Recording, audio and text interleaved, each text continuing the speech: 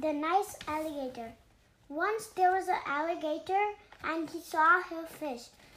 He thought that he could eat it, but then he thought, no, if I eat the fish, then the fish cannot live her life. So first he told his friends, then he went to his mom's friends, and his friends told the same thing to their friends. Then finally this went to the king, but the king was annoyed, but then after days and punished himself and never did that mistake again.